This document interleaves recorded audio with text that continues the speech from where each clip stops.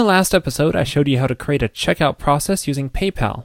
So when you add a few items to your cart, and then click on the checkout link, and then that takes you to the PayPal site with the same items in your cart, where you can enter in your billing information and complete the order. The problem is that once you do, and you complete the purchase and then go back to our site and return to our shopping cart page, well, those items are still in our cart.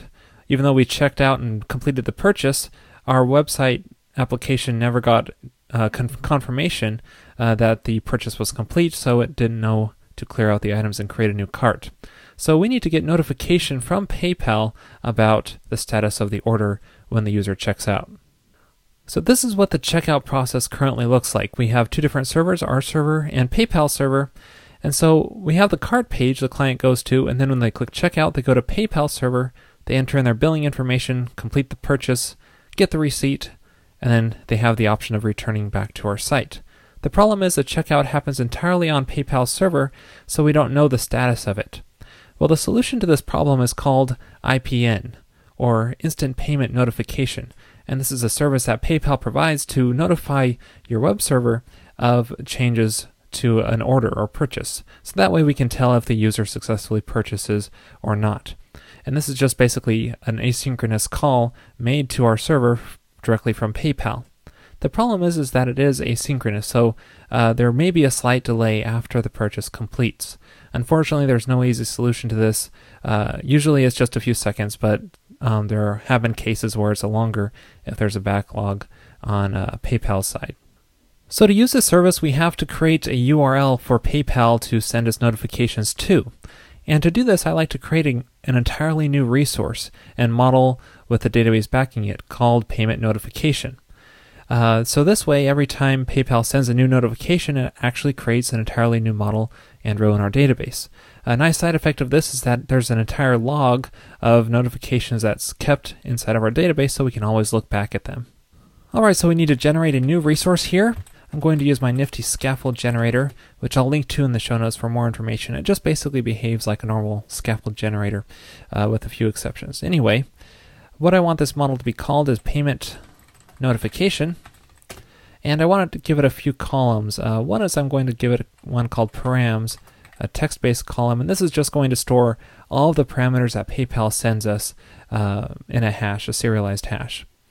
And I want to store some of the parameters outside of this just to make looking up notification records easier if we need to. So I want to store our cart ID so we can reference which cart this given notification belongs to, and our status so we can see if it completed successfully or not, and our transaction ID, which is a unique identifier PayPal sends us to for identifying the given transaction for the notification.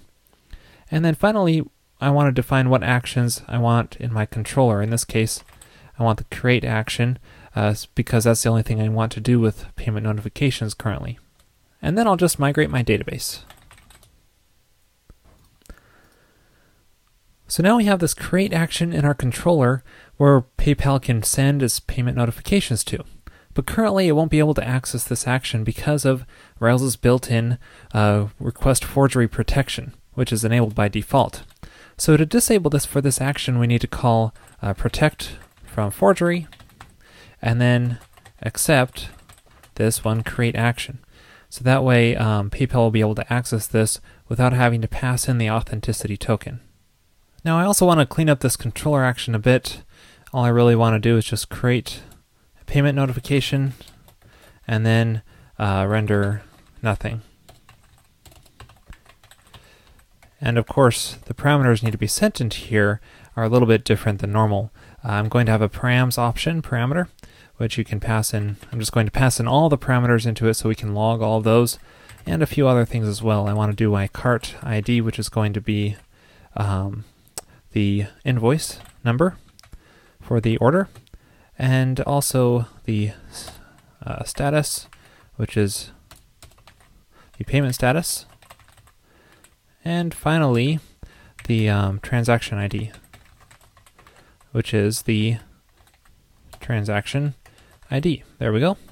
Now, if you're ever wondering what kind of parameters PayPal is passing to this action, I encourage you to check out the Order Management Integration Guide that PayPal offers. This is the PDF version, and I'll post a link to this in my show notes because it really is one of the best guides and documentations I've seen on the IPN.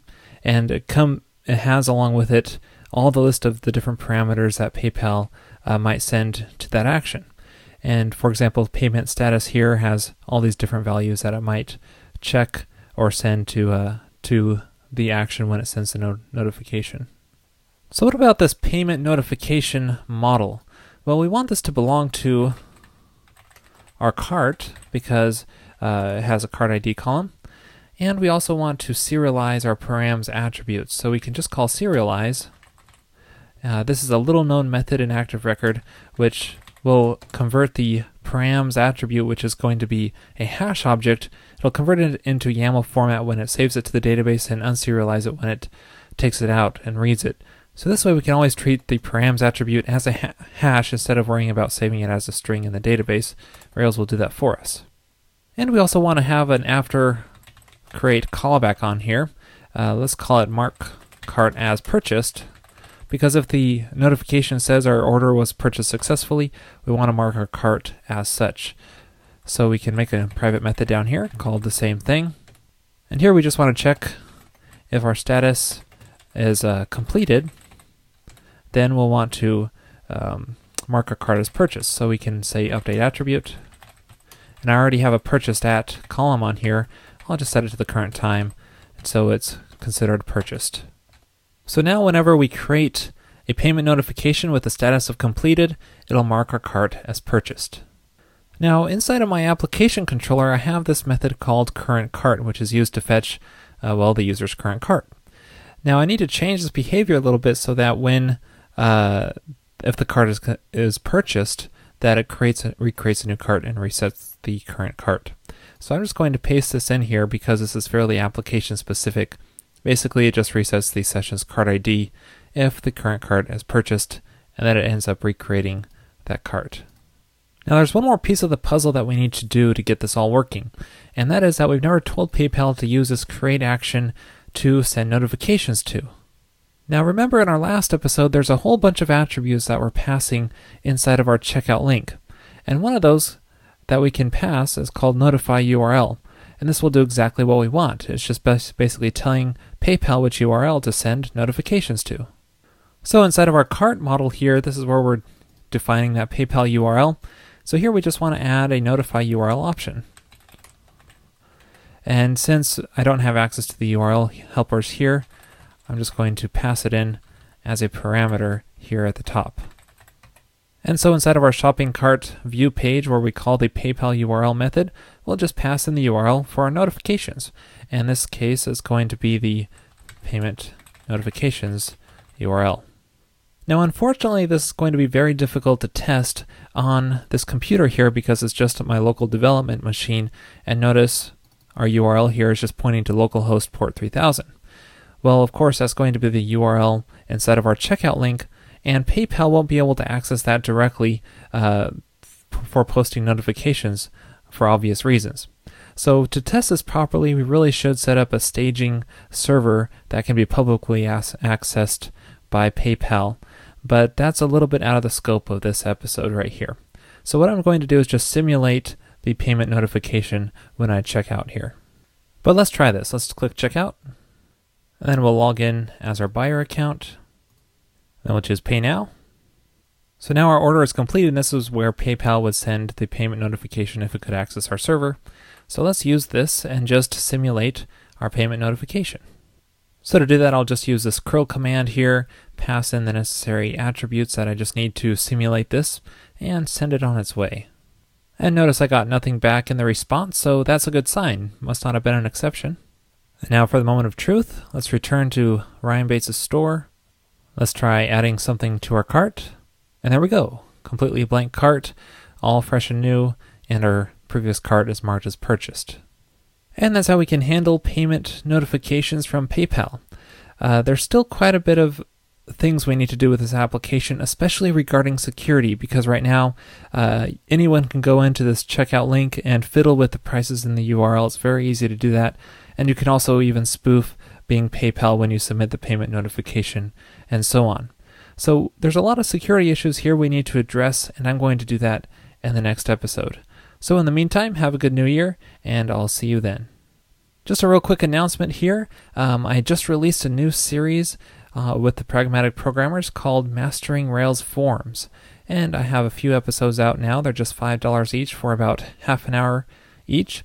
And so check them out at pragmatic.tv and keep an eye on it as well, because I plan to release a few more episodes in this series in the future.